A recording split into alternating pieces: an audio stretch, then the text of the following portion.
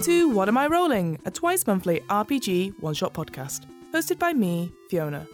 This week, I'm joined by my friends Richie, Colleen, Claire and Mary for the extraordinary adventures of Baron Munchausen, a multiplayer storytelling and role-playing game originally published by Hogshead Publishing.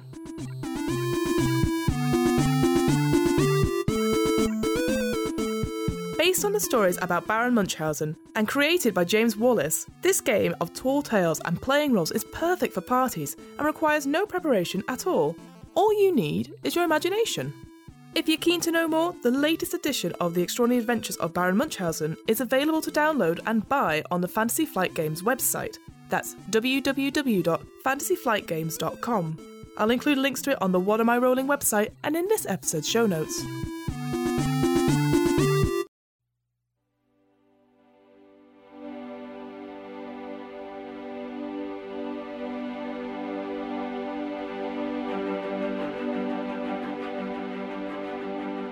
So here's how The Extraordinary Adventures of Baron Munchausen works. Firstly, each player must choose a title for themselves. For example, the Duke of such and such, or the Earl of whatever, and begins the game with 2 coins.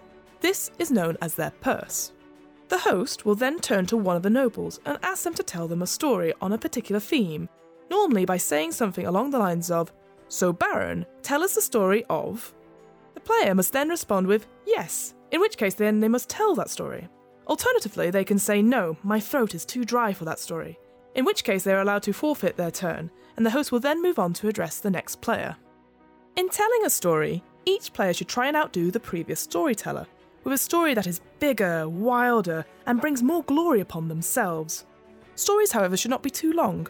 About 5 minutes is good, and a warning will be given to the storyteller around the 4-minute mark. After 5 minutes, the host will interject and the tale will end.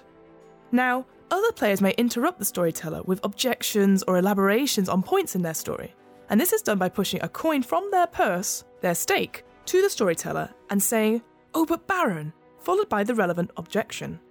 Interruptions should be used to put amusing obstacles in the way of the Baron's story rather than nitpicking it, and naturally, a player with no coins may not interrupt. Only one interruption from the audience may be accepted by the storyteller per story. The storyteller must accept the interruption and the stake and explain it or build it into their story.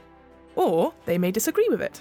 They are allowed to ridicule the asker for believing anything so stupid and for doubting their word. But this, however, may result in a duel.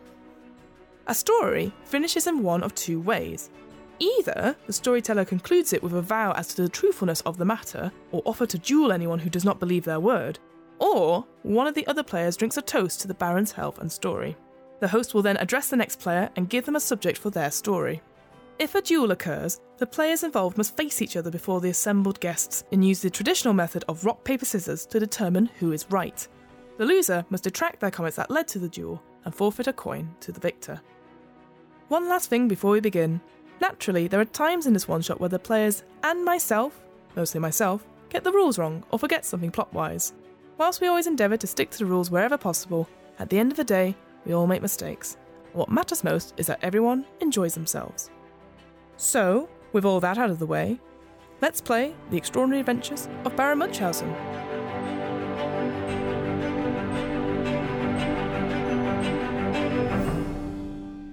So welcome, ladies and gentlemen, to the Explorers Club. Rah, rah, rah, etc. Exactly. Well, maybe we should go around the table and greet our adventurers. So as the host of this party, I am obviously the Earl of Weston-super-Mare, so welcome. Start over there. You, good sir, what is your name? Lordy. Lordy. Oh, fantastic. So good to have you here with us. And yes, I see from Europe. Hello there. Ja, guten Abend. I am the Countess Hilda von Kratzberg. An interesting accent. Where did you grow up? All over Europe, really. Well, it's very lovely to have you here, Countess. And you, my dear lady, what is your name? Well, I am, of course, Lady Mamalade. Mamalade. And it is obviously my pleasure to be here. Fabulous. It's such a rare occurrence for you to turn up to one of these shindigs, but thank you so much for coming.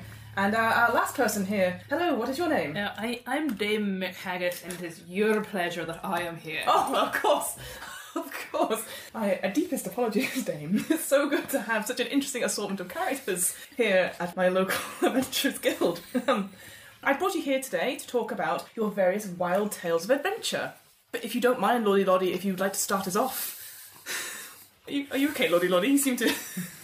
Oh, I see you're pontificating. His snuff is fallen off. Oh, dear me. Oh, what a shame. Well, we'll still start with you already, if that's okay, Lordy Lordy. I hear you're a bit of a spaceman.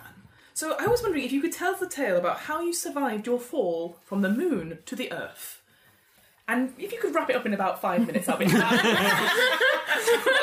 absolutely smashing. Of course, the fall itself did take longer than 5 minutes, so it will be difficult to tell you the true tale of it.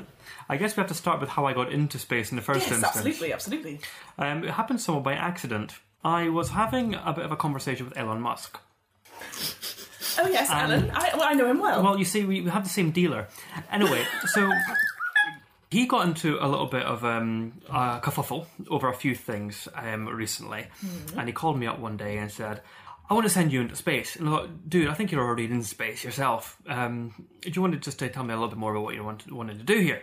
And he said to me, we want to bring forward our launch secretly, because I'm not entirely sure if it's going to work, and if it doesn't work, then I'm going to be humiliated. So we need to get someone into space pretty much now. And I went, right, okay, I'll do it, because, you know, who doesn't want to go into space? So a couple of hours later, I'm with Elon Musk, and he decides to send me into space, which is all very well and good. And he let me bring my dog with me, which was really nice of him. For some company, because, you know, of course. You're going to be sent into space. What's the name of your dog, sorry? Cuthbert. Cuthbert. Lordy's Cuthbert. Yeah. Of course, I was just confirming for myself. All right, Earl of Weston Supermare, have you got a dog? No, please continue with your story. Thank you very much. So, nevertheless, Elon Musk sends me into space, and a couple of hours later I end up on the moon. It wasn't the intended target. He wanted to send me to Venus, because he's my fire. He's my desire. That's another story. But unfortunately, one of the wings fell off. I believe I had a wing. I don't quite recall the nature of how the spacecraft looked, but it was initially a rocket, then it grew wings, and then it soared like a bird. What's in this drink? Sorry, there's a Lady Marmalade. You seem to have Marmalade. Oh, my bad, I apologise. You seem to have an objection to this. Lordy, forgive me. Obviously, I'm a weak, woman. Obviously stupid, head full of bonnets. However, even my somewhat basic knowledge of rudimentary physics indicates that kind of spaceship is, how do the peasants say, bullshit? I would normally agree with you. I should probably clarify that this is how I was seeing things from the window as I was being hurled towards space, and the G-forces clearly altered my vision. So from my perspective, this is entirely how it seemed. I don't recall how long it took, but certainly as we passed through the Earth's atmosphere and then we turned back, and Cuthbert said to me, as dogs do, bork, bork, bork, bork. Of course, yes. And I knew just what he meant, looking down on Earth, bork, bork. But tell us, you talked about the journey, but tell us what happened when you got there? Ran out of fuel, didn't we? So as we started, we didn't quite make it to the moon, although that was, the intention was to get towards Venus and then loop us back around again in time for dinner. But, we ran out of fuel, nearly breaking the Earth's orbit, and as a result of that, we started hurtling backwards towards the Earth. The craft wasn't designed for this, so we improvised by trying to... You and Cuthbert improvised? We did improvise. We looked into each other's eyes, and he gave me a lot of inspiration. Sounds like a true hero, this dog. He didn't survive, as most heroes don't. I would say you've still got 1 minute and 20 seconds left of your story. Just as well. Because I am loving retelling this story. Tell us, what happened once you landed? I don't recall too much from that. There was some night terrors. We landed in the sea. We did land in the sea in a void. In essence, what I believe would have happened is that we came back towards the Earth. Our spaceship broke up. Cuthbert went flying into space. But he survived. He survived in space. Yeah, I mean, space is a great preservative. He's pretty much still frozen in there, or up there rather, orbiting the Earth. Bork, as he would say. Bork. In fact, they named a satellite in his honour. I mean, as he rotates around the Earth, borking. I fell into the sea in a rubber dinghy that kind of spontaneously appeared from the shattered remains of the craft, and then was rescued by your nephew, Earl. Oh, yes. Of Western Supermare. Yes, we're very... Oh dear, my tag has fallen off. And yes, my nephew, he is the local Coast Guard, and it just so happens to have passed you by. I don't know if Coast Guards actually go out into the Pacific Ocean, but that's fine. Well, I believe that seems like a very truthful tale, so chin chin to that. Chin chin, friends. Chin chin. Chin chin. Bork. Yes, very sad to hear about the loss of your dog. No point did you say you did me a fright in Elon Musk. Opportunity. Oh, man. I thought you were going to say I landed on Cuthbert. That's what I was expecting, and I was like, no, the dog survived in space. So yes, Lordy, is there any tales here that you would like to hear from anyone? Countess Hilda. Yeah. Can you recall the time that you showed the Empress of Sweden's bloomers to the town of Dusseldorf? Oh, I love this story. Why did you do that? Let me just get the timer out before you begin. So I want to make sure we're all... Oh, it's already started, but it's okay. We'll restart that. Yes, Countess, please tell us. Yes, of course. That is a very funny story indeed. So is the Empress of Sweden, yes? Yes, Gertrude, yes, we're very, very good friends. Yes, she and I, we made a bet.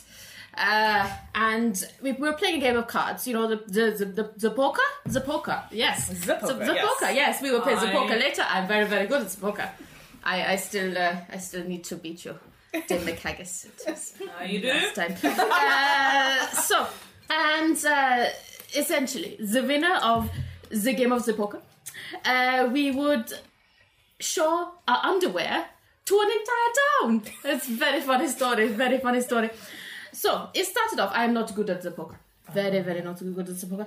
And Gertrude, she's very, very good, so I was a bit worried. I don't have very nice underwear.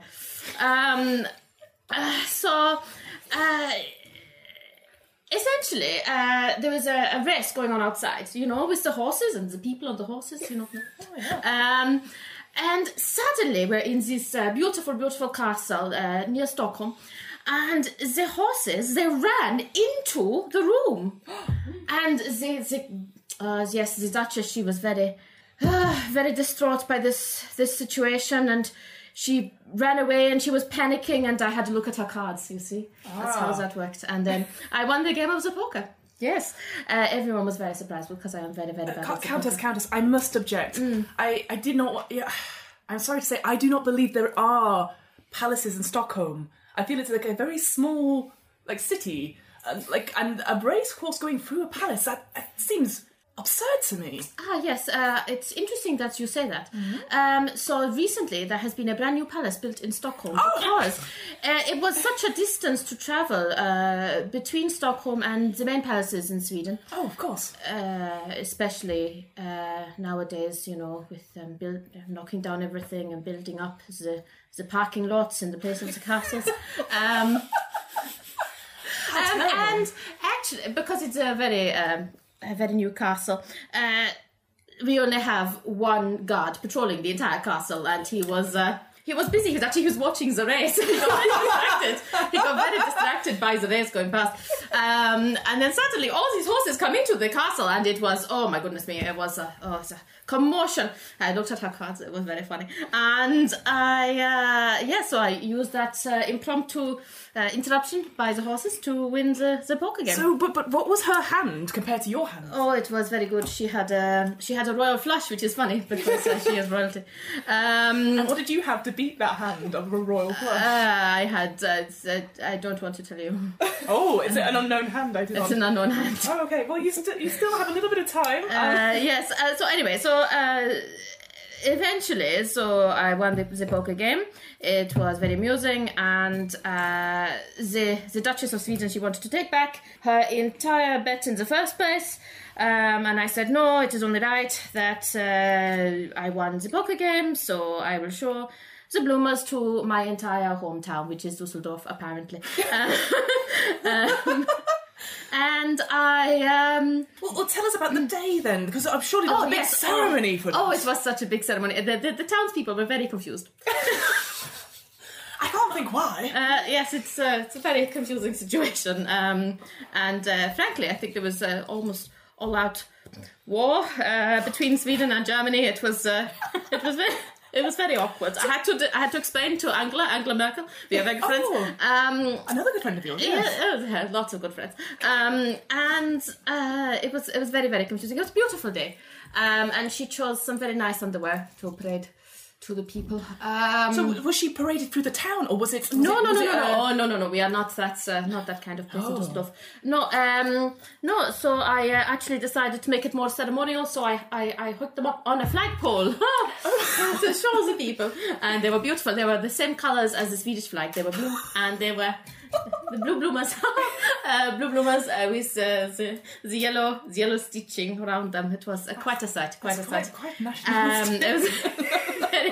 It was quite beautiful. Anyway, so the long story short is that now we have another poker game coming up in the very near future, and hopefully I will win again. One? Yes. Oh, fantastic! Well, fantastic story. Oh my god, my timer is still going off. Oh yeah, so Chin Chin, a fantastic story. Chin Chin. Bork. Lady Marmalade, can you please explain to us, this is a fantastic story actually, how you succeeded in the enterprise of crossbreeding elephants and peacocks, and why? Oh gosh, I am so glad you asked me that. Because with the elephants and the peacocks and the ethics people, it was quite the tale. So it began when I was in India. I was on a gap year, as is traditional for the people of my class, and I saw the most wonderful... Have you ever seen a peacock? They are magnificent. They make this noise like... Could you actually do the noise? Yes, it is almost like a dying walrus at dawn. I can't... But they're so beautiful, you find yourself almost not caring. And I think it was really that inspired me, and also the fact that I'd only had 2 hours sleep a night for 3 weeks.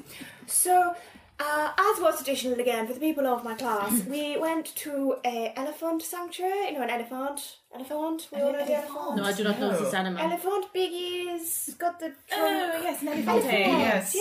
Yes, quite. So, and I just thought, well, elephants, they're so useful. They've got little hair on their heads, the little ones are very sweet. They're a big trunk, and I just thought, they look us from the front, but what is at the back? It's this tail that looks like chewing gum. And I just thought, what is even the point of that? Now, fortunately, as you all know, my great ancestor, Dr. Finkelstein, luckily did leave the laboratory to my branch of the family. So is that Dr. Finkelstein Marmalade? No, he married him. Oh, I see. No, there were no, you know as well as I do, there were no descendants from that line. It was very awkward. You had to push it all up with the police, and I don't like to talk about it. I'm terribly sorry. But the lab did end up in my branch of the family. So I don't like to boast, but being tremendously well off, I decided that I was going to bring home a peacock and an elephant, and basically, first I tried to make them fuck, and that just didn't work at all. So I reached out to some friends, and I said, well, I hear there's a thing called DNA. So, I will skip past, but I was working... You may have heard, there's a famous song about you working late in the lab one night, out of sight, it happened at Halloween. Yes, I don't know I have heard that. So what happened, I mashed them together in the Monster Mash technique machine. Yeah. Gosh, where did my accent go for a minute there? I was so excited telling the story. So I mashed them together in the Monster Mash machine, and out came this creature. Now, I thought it was beautiful, but the village people said it was an abomination unto the Lord. So, and it kept on going, and it was... Sounds like a cry for help. It was, but the important thing is that rich people be cray-cray. So luckily, I managed to clone it several times and sell them to all the rich people around Europe. You'll all have seen them, but it's my patent, darlings, my patents. Very good, very good. So, all things considered, though this story may sound a touch unlikely, it is amazing what one can do with bird-related Lady insomnia. Marmalade, I'm confused by the signs in the story. Oh my god. We've discussed this already, darling. What is your actual objection, Lord Lordy? Like, I assume you're a man of science my yourself. objection is that you're discussing the fusion of two different parts of the animal kingdom with completely different chromosome structures. One being a mammal, one being a bird. Yes. How Quite difficult. How not only did you manage to find a way of being able to create a cell that represents both a peacock and an elephant, how did you enable cloning of such a species? Well, cloning is quite an old technique now, remember, with the sheep and the dolly. However, the actual mushing, because the scientific term is to mush. So we mush them in the marsh machine. Why do you look so cross, Lordy? This is scientific. You're a man of science. Oh, Lady Marmalade, we all know that you were at the bottom of the school charts at school. Okay, Do not pretend fine. you know anything. I made my very good manservant Igor do it. You know, it is embarrassing to talk about the help. You were the one who Pani wanted it, Devon darling. Savante. You still have a few seconds left. I would Anyway, wrap up the story very the quickly. point is, Good day. I mean, some dubious claims there, but I feel Lady Marmalade, chin. Oh, it's maybe just me in that one. Okay. I was delighted with the story, I must say. Although, yes, I until you talked about the smushing technique, I wasn't fully convinced. But very, very, very well told. Very well told. That was good. There's no way! Well, obviously, I know we all enjoyed my tale. However, Quite. Dame McHaggis, I've been curious for quite some time. I've heard it in rumours. I believe that you were the principal in the safe escape of Bonnie Prince Charlie, and I wondered if you could tell us more. In 5 minutes or less. Yes, please tell us more, Dane. Well, I don't like to talk about this very much because, you see, Charlie and I were close acquaintances, and he's a very private man. But on this one occasion, I will divulge the details. Just remind me what aspect. You were the principal in the escape. In the escape. In the yes. escape. So tell us about how you helped him to escape. Well, I mean, as you all know, Charlie was a good wee Catholic boy, and there was a bit of a debacle about the crown. And some folk liked him, some folk didn't like him, but well, I was quite partial to wee Charlie. And we'd grown up together in the hills and the valleys of Scotland. Away out there on the islands where there was not much to do. And so we became very close. And the English were after him.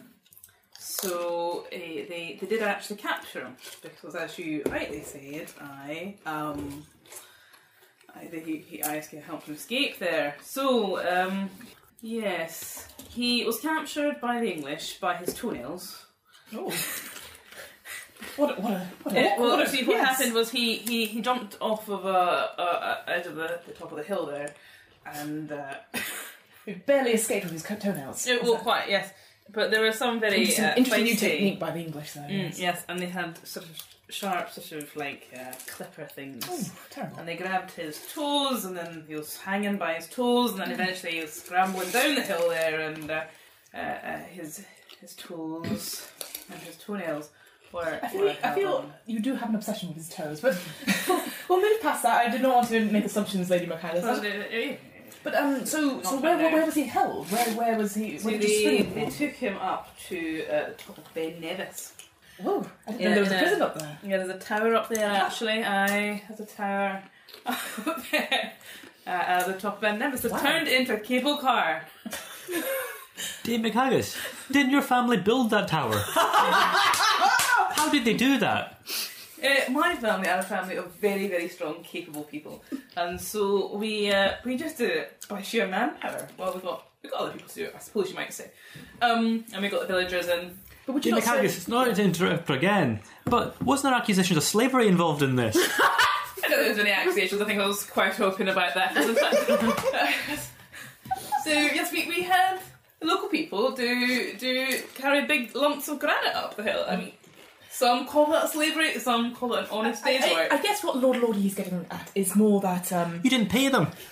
Not so much that, but they were happy. We're not here in the human rights club, I think it's more the fact that you seem to have vested interest. If you're the people who unless it was a complete ruse, that you would have Charles put in the very prison that your family built. Well, this is why it was quite a secret story. You see, because Charlie and I were not meant to be a bit like Romeo and Juliet, of course, but my family were devout Calvinists. And they built this tower up there to keep away all the evils of the Catholic world. And so they built this tower, and they had the folk do it for them. And because they were working, they were happy, you see. True Calvinists, that is. True Calvinists. Theology. So tell us about the night. And so when Charlie was away up there, and because, of course, my family had indeed built this, I knew precisely all the wee alleyways, all the wee narrow passages. Even though you had no input in the building of it at all. Nope, but I have roamed around Scotland a lot. One tower does look alive. My family built this tower. Oh, my bad. My family built this tower. I knew this tower. And so I knew where the escape routes were in the tunnels, and I dug my way through. I got a rope and I threw it up, and I found this window. And I climbed up, you see. Mm-hmm. Got quite strong arms. You wouldn't think I didn't want to comment, but you are busting out of that busting. Yeah. And I just climbed my way up to him. You know, when your heart's involved there, and there's not much you can do about it. No. Yeah, it just takes over. You would do anything for love. Anything for love. Did I say love? No, I didn't say that. No. Yes, I got up there, and Charlie had lovely long locks as well, so he chopped them down and made them into a rope, and away we ran. Does that sound very familiar story? It's like the Rapunzel. Ah, yes. You might say that, aye. But I think that was an absolutely cracking story, so yes. Well done, David Harris. Chin chin. You would not only do anything for love, you would do that. Yes. Earl of Weston-super Mare. Yes, that is my title, yes. Okay, well, if you insist, that's the place. Right. Would you mind awfully, please do tell us about that fine little time when you discovered the island of cheese and how you escaped from its inhabitants with terrible, fierce people and... Excellent. Yes, I will totally tell you about the land of cheese. No, it's the island of cheese. Oh, well... Island of cheese. I mean, to me, it was a proper land. But yes, well, as you know, I'm a great adventurer, and I go across all the different seas and stuff. And would you believe it? There was a massive storm one night, and I was set adrift from my ship, and I ended up in it was called Edam, and there was various. How can I describe it? There was mountains of brie. All the locals were like, "Hello me," and I was like, "Hello me," and yes, I thought that was a very clever saying as well, but no one seemed to laugh at that, even on the island of cheese. But I discovered terribly that they were cannibals. They would eat themselves, and they've discovered that as I was a made of meat, they were like, "Oh, this will be perfect for our ritualistic dinner." And I was like, "Oh, what would that be?" And they went, "Oh, fondue." So they put me in this pot, you see, and I was sort of tied up, and I was like, "Gosh, this is not going well for me, the Earl of Weston-super-Mare." So I managed to grab one of those little pointy fork things with my teeth, and I managed to sort of go through my ropes like that, like shove them down the thing, without anyone looking. I was very, very sneaky about it. I guess I couldn't give a damn about it. Oh, yes, Dave. Sorry, Earl. Just I'm as far as I'm aware, the people of the island cheese haven't actually developed the technology to have forks. Oh, you know what? You are right. They don't. They just use knives. They don't have any kind of... It's all stabby instruments. That's why I was in the pot in the first place. If they'd only surrounded me with forks, I'd be like, well, that is a fork, kind sir. I would not be easily put into a pot. But yes, it was all knives. Anyway, so I managed to get out of this my bonds with one of the fondue knives, and then I used it, and I'd be like, back, you cheesy savages! Oh. And they were like, oh, the person got out of the pot. They must be sent from God. This must be a sign. And I was like, yes, take me to your cheesy leader. So we did. Interesting enough, they had this weird sort of like contraption on their head, like almost like little triangles as a crown. And they call themselves nachos. And I thought that's a very interesting title. And we talked at great length about the different kinds of cheeses and the textures and stuff. And they sent me on my merry way, and they helped make me a basically if you imagine almost like they scooped out the rest of the brie and they left it as a sort of a huge brie. These trees on this island had huge like cheeses, fruits, and everything like that, and they scooped out the brie, and I made a little boat for myself. And then I came back with a whole sort of cheese entree and different cheeses from around the world. Unfortunately, what's really sad is that then everyone had the cheese, went to the island, and killed all the savages. And that's the extinction, and no one ever has to go to that island ever again. I can pontificate more on the story if there's time left, but I don't want to... You do, in fact, have 1 minute 45. Oh, dear me. Well, yes, I'll talk about the different cheese. I feel you really missed the opportunity to talk about the cheesy ponies, but quiet. My God, favourite the mascarpones, yes. I remember them now. Yes, well, it's funny, going back to your story, Countess. Still one of mine. Yeah. Shouldn't have used them all up, lordy.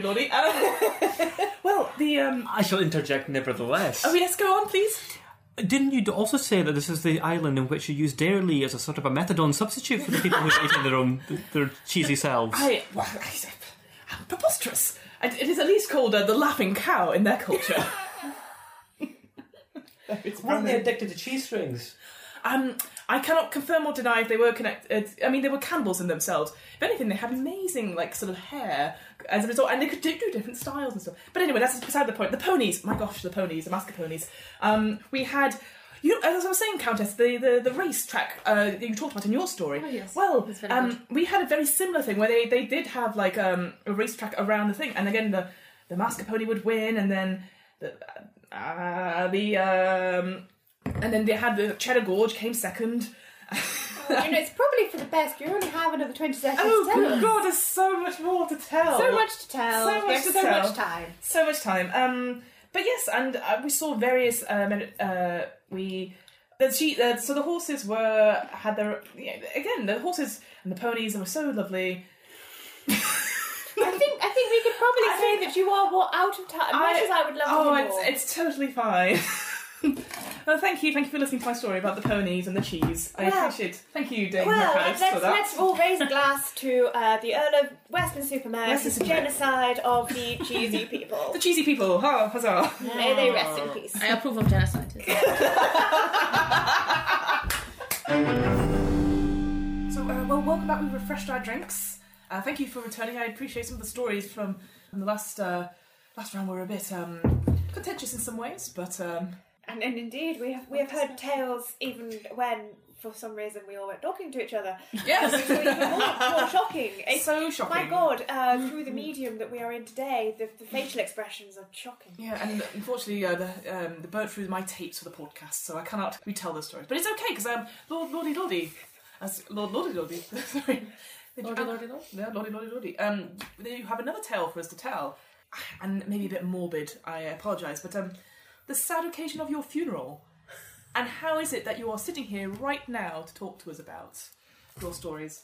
Well, you see, that does kind of lead on directly from that time that I fell to Earth from the moon with my dog being left in space, petrified. You see, when I fell back to Earth and was rescued by your nephew... Oh, yes. I then died. Oh. Funnily enough, you can't really survive falling that distance and landing into a inflatable dinghy. At least you can survive it, but not for very long. So anyhow, I was buried, but on the day of the funeral, remarkably, science, pioneered by Lady Marmalade, research was able to bring me back to life. Because apparently the normal rules of science don't apply in her lab. Were you that villain that stole my technology? Not in the slightest. You bequeathed it to me. Oh gosh, yes, I was very drunk that night. Yeah, sorry. So sorry. So you ended up being buried and then came back to life? No, it was on the same day. Oh, Do pay attention, Earl of Western-super-Mare. I'm so sorry. So you see, on the day of the funeral, it was an open casket. You see, and it just took a little while for this remedy, this technique of Lady Marmalade, to take its full effect on me. However, this was applied by servants and various acquaintances and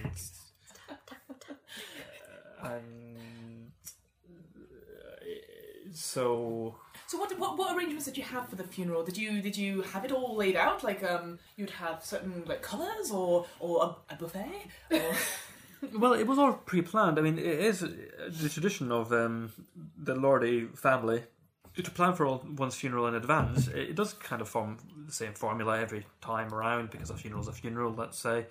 And you have the caterers that you feed you throughout your life, and we naturally will go back to them as one final farewell. And so most of the arrangements are already taken care of. Actually, it was quite good actually when I did wake up to be part of my own funeral, in the sense that not many people get the chance to experience that. And I don't wish to object in any way, Lordy. But when you hit the ground or hit the ocean from the, I did hear that you went into quite a few pieces. So Sploosh, I believe. A sploosh, but also blur. So they had to pick you up like in bits and pieces. Was that a problem, or I don't recall that being me. Although I wasn't necessarily in like full state of mind at the time. Oh. Of course, I had just died. Yes. At least I believe I had died at that point. I wonder if you're mistaken by the other person who fell to Earth. There was, I do admit, was it Elon? Because I did think he went up with you, didn't he not? No, he didn't. He stayed on the ground. Although it would not surprise me if you tried to send someone up in parallel to me. Of course, there's been so many people falling from space lately as well. You know, true. That is true. It is one of those those things. So tell us more about the funeral. So what happened when you realised it was your own funeral you were attending? Well, I kind of got into the swing of things eventually once I kind of fully kind of woke myself up. I had a nice cup of coffee. I had a good strong whiskey donated by Dame McHaggis. Oh, you... Of course, she needed one herself because she was a little bit startled. I did look a bit pasty at the time. I had one more than usual. Linda Marmalade was there to like pop some of my my bones back into the correct position. I mean, my shoulder had been dislocated quite badly by the fall. Yes. But all in all, I think we all had quite a good night. There was drink to be had. It became a bit more of an awakening rather than a wake. Haha, indeed. And what did the priest say when obviously you turned out to be not dead and came out of the ground? Were you in the ground by this point, or were you? Earl of Western-super-Mare. There was no priest there. There was no priest. Oh. Oh no. Oh.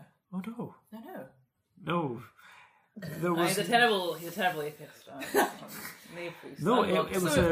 So wait. It was a non-religious funeral in the sense that it was more a case of confirmation of death and then burial. What about the guests? Who came to the funeral other than? Well, of course, there's those around this table here. There was. Oh, I was not invited. Yeah, me either. No, we know what you're like at a party, Countess Hilda. You and your underpants. That is true. That is true. Well, that's I believe. I mean, there's no more to say. So, well, chin chin. Thank you for telling us. It was really quite a traumatic experience. And I, for one, am glad you've stopped that phase you went through of trying to eat people's brains. It's much better now. Countess Hilda, Yeah. do you recall the time you eradicated the Black Plague from Hamburg in one afternoon? Oh my goodness! How do you go about doing That's that an again? amazing story. Tell us. Yes, of course. So, you do know that Hamburg was very badly affected by the plague. They are not very clean people, as you very well know.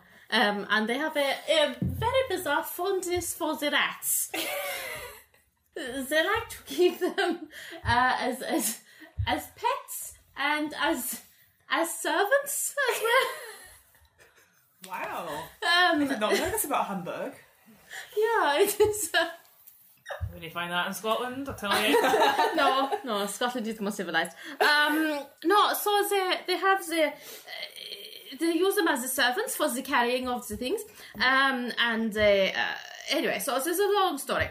But Hamburg were dirty, were like rats. So I had to go there.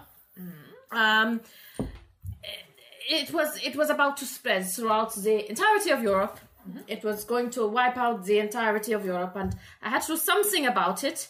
It was my mission to save the people of Hamburg from the plague, and also from their weird rat obsession. Actually, at the time, I did not connect the two. It was very funny because nobody knew that the rats were causing the plague. We thought it was the miasmas in the air, which is the smells. Yes, and it sort of made sense because this Hamburg is very smelly. That's smelly. Yeah.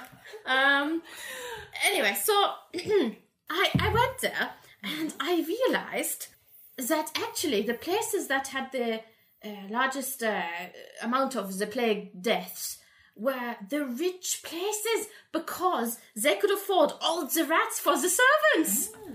Yeah, it was very strange, but that's how they are in Hamburg. Very strange. And I realized, I thought this is very strange because the poor people are not affected, but the rich people are. Very confusing. And I sat down and I thought about it, and I realized it was the rats all along.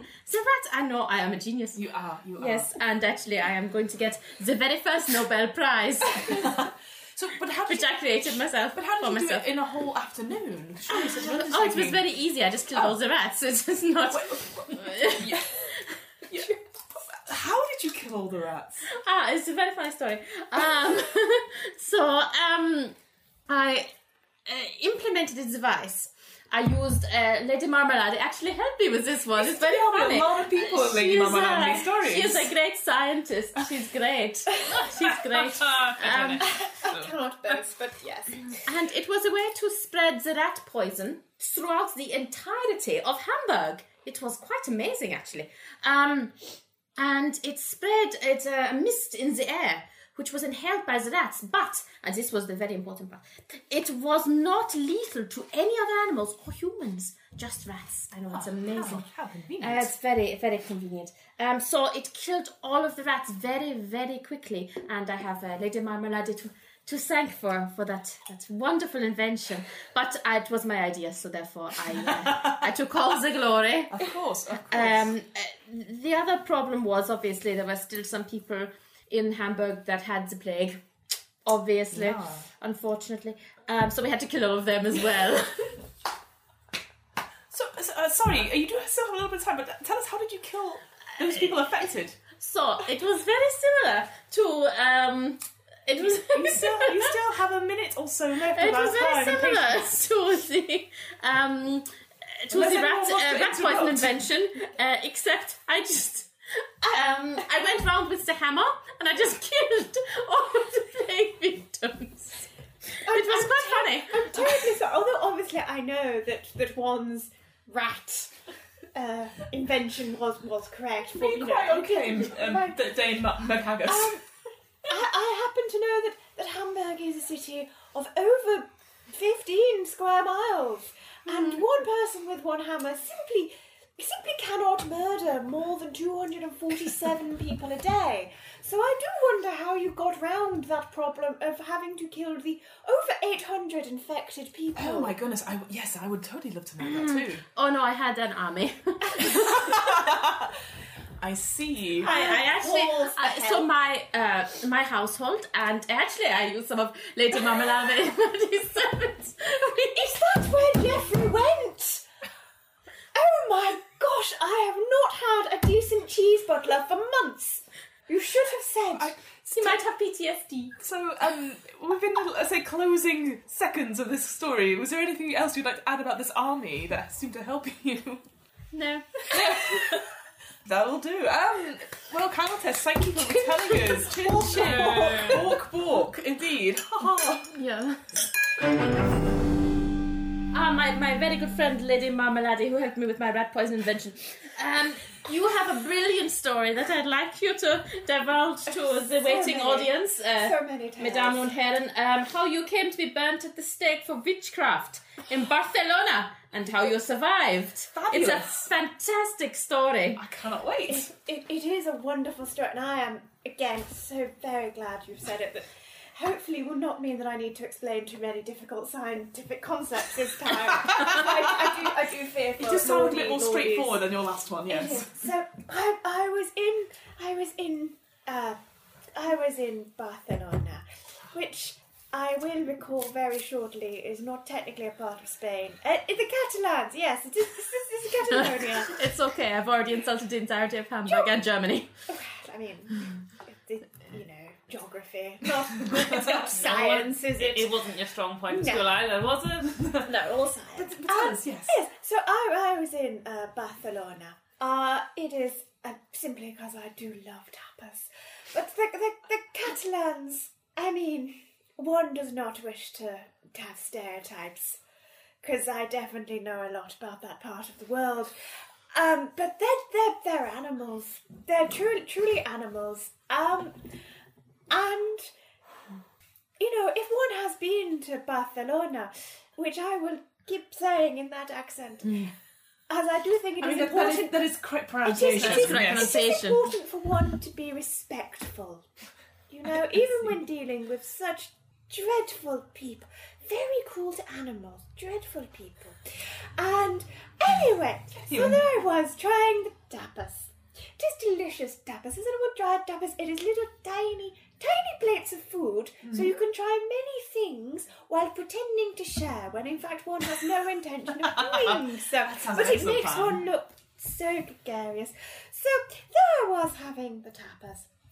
And I said, Garcon, because that is how one speaks to waiters when one is on the continent. I said, Garcon, Pedro,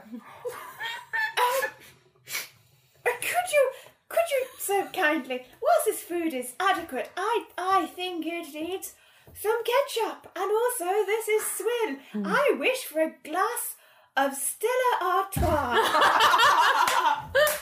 What I did not know was the Stella Artois riots of 1857. Oh, dreadful. Yes. Well, history also not my strong suit in school, because I was so busy concentrating on the biology And the science. and the science, so science. And I did not realise, of course, that after the Stella Artois riots of 1857, I forget the dates, history, not my strong suit. Well, you simply cannot name it there, because of course, Mr. Stella and Mr. Artois in Barcelona did in fact do all those murders. And simply by invoking the name, only one who is obviously the most evil of the evil would invoke their names. Well, one thing led to another, and maybe it was because of all those children I'd punched, I don't know. They already had a steak waiting. Oh. Most mysterious, and not the delicious meaty kind. Oh, no. The kind that is on top of a big pile of wood, and there are 20 men, and I did not have any of my scientific wizardry with me, and they tied me. They tied me there, and they put the flames down, and I thought, Lady Marmalade, I thought the most wonderful thing, you see, most wonderful thing, and I should build up to it. The most wonderful thing, Yes, because you see, I had invented something some time ago, and it was called the sprinkler device. Yes, I know of this The device. sprinkler device. Now, I knew if I did it too soon, all I would do would put out the wood and they would burn me further. So I need to have quite big wood. But luckily, I had so very many layers on because I do not trust the foreign weather. So it is very important to wear at least 4 or 5 layers when abroad.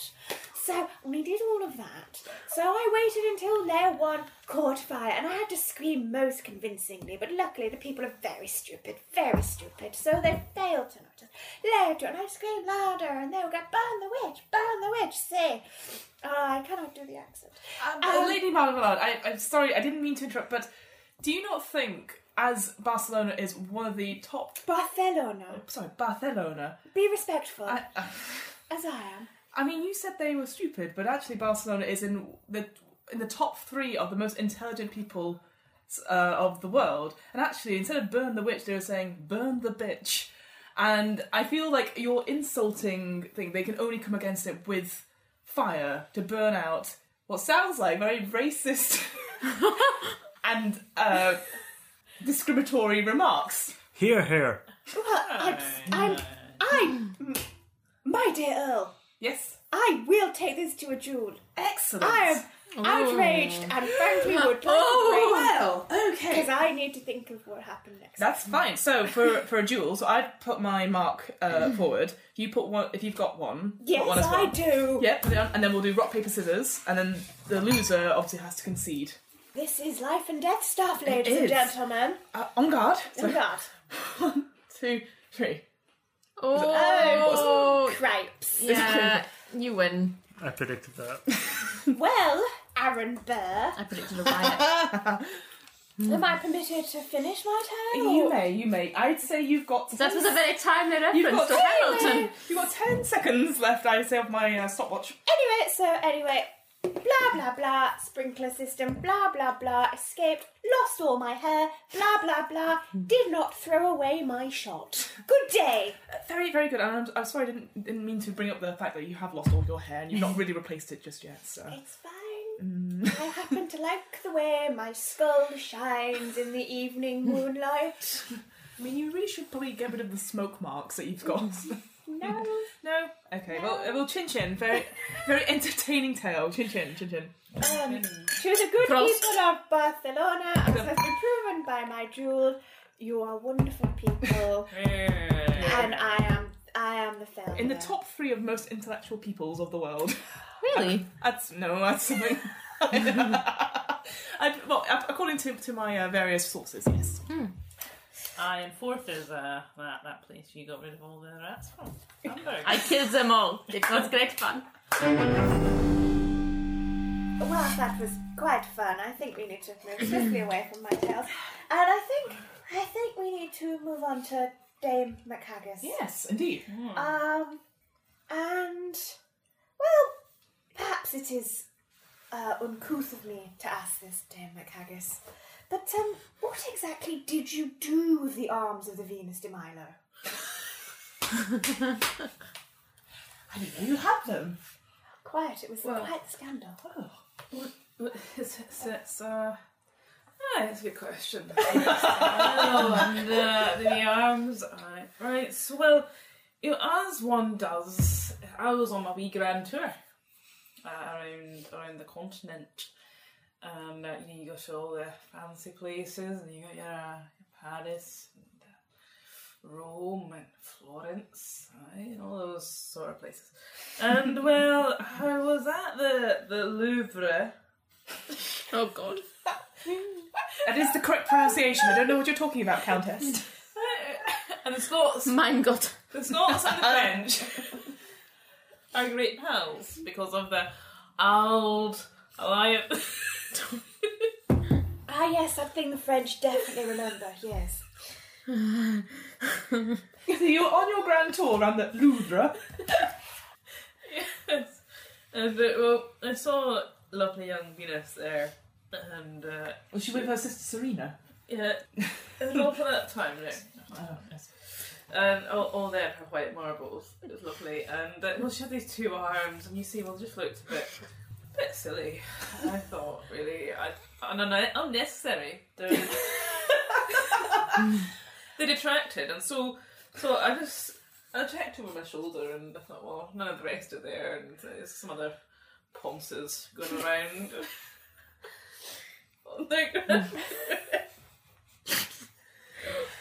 And so I Please continue. I just took my catapult out and my shot, and hurled it at her arms. I'm good shot, you see. And I knocked them off, and I stashed them in my wee satchel. My mother always used to say, Mary, that was your nickname for you, wasn't it, Dame? It was, well, yeah. She did call me after the servant. All Scottish people are called Mary. Yeah. As far as I believe is the I've heard that is true. Yes. She said, you, Ian, you should really carry a handbag.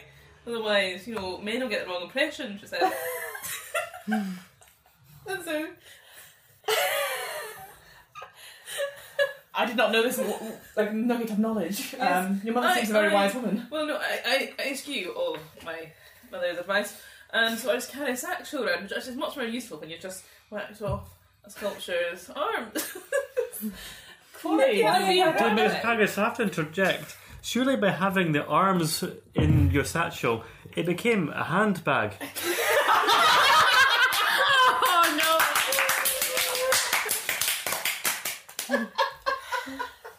Lordy, I've always said that about you. You're as sharp as that skin do.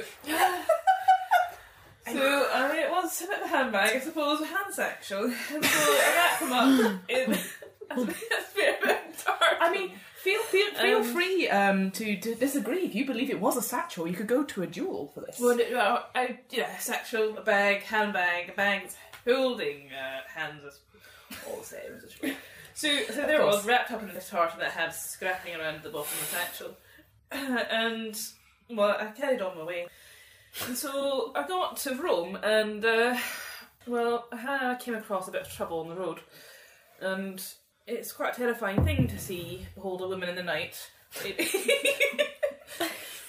Not 2 arms, but 4. Indeed. Oh, Lady McHaggis, you seem to have fallen over.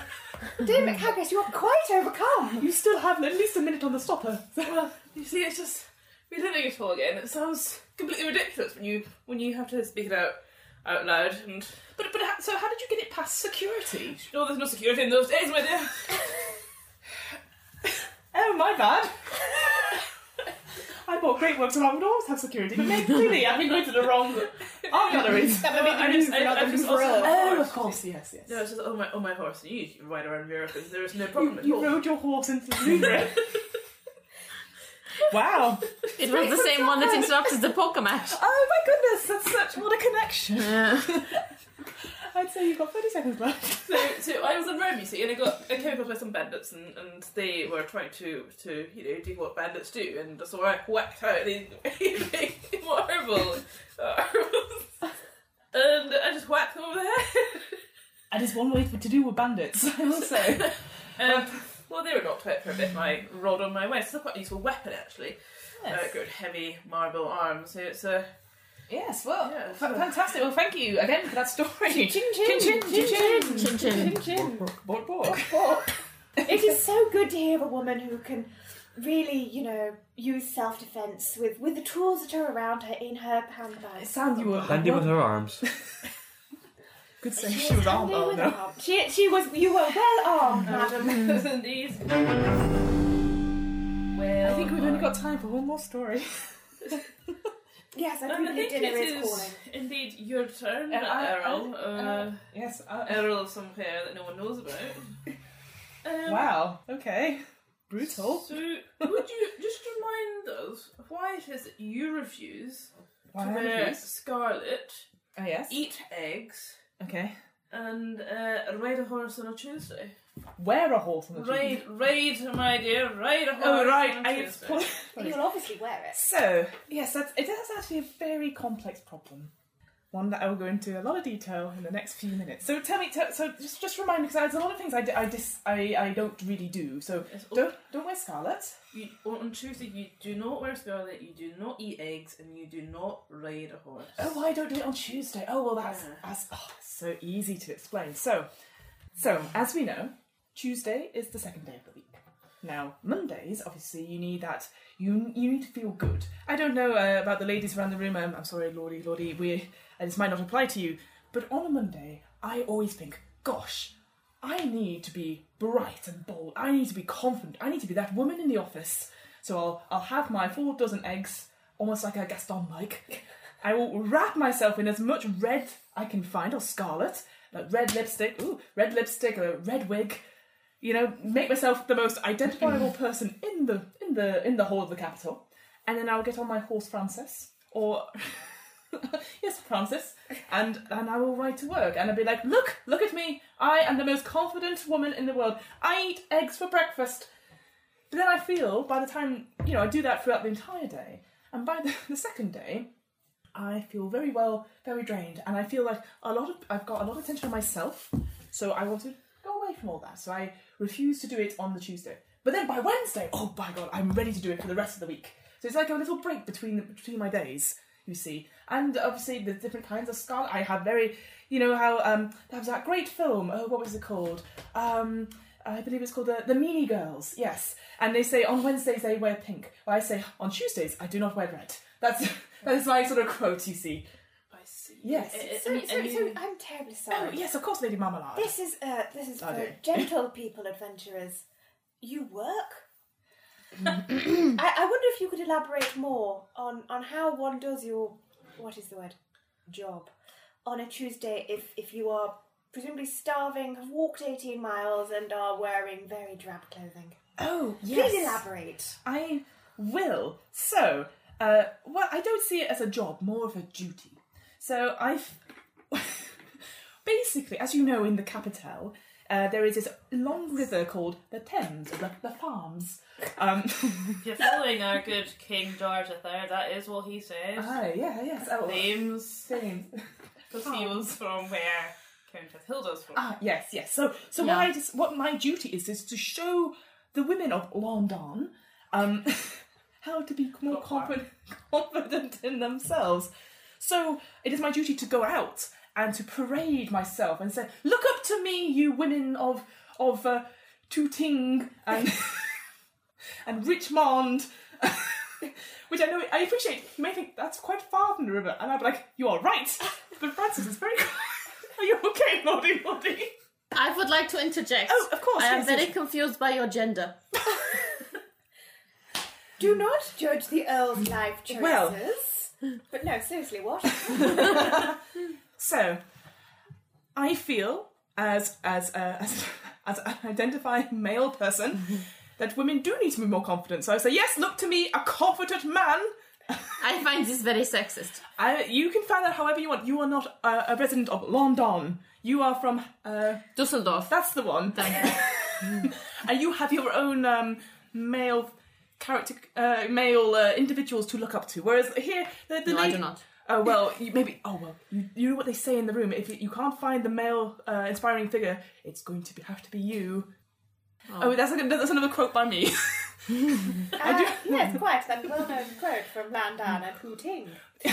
But like I said, a lot of the gentle lady folk of Do have less than a minute. Oh, that's perfectly fine. Please do not chuck me out of my own adventurers club. But this is the thing: the gentle lady folk who, as someone put it, I think it was yourself, Lady Marmalade, who is full of Marmalade. So I always misgender other people's names. As I think you said earlier, like a lot of the gentlefolk of London and Tooting, especially, have ribbons, kittens, and bonnets. That's all they can ever think about. Whereas I, as a well-to-do man dressed in scarlet on a horse and eats a lot of eggs, I feel that's a very inspiring role model to look up to. On that note, I feel that you have literally used up all the time. Oh, I feel I have.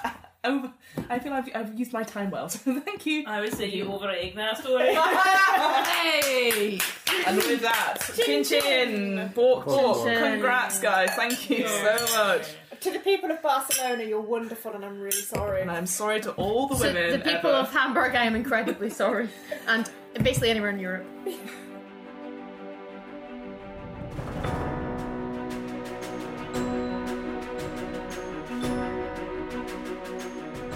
My goodness me. What a load of stuff and nonsense. But jolly good entertainment all round, I say. Jolly good, well done indeed.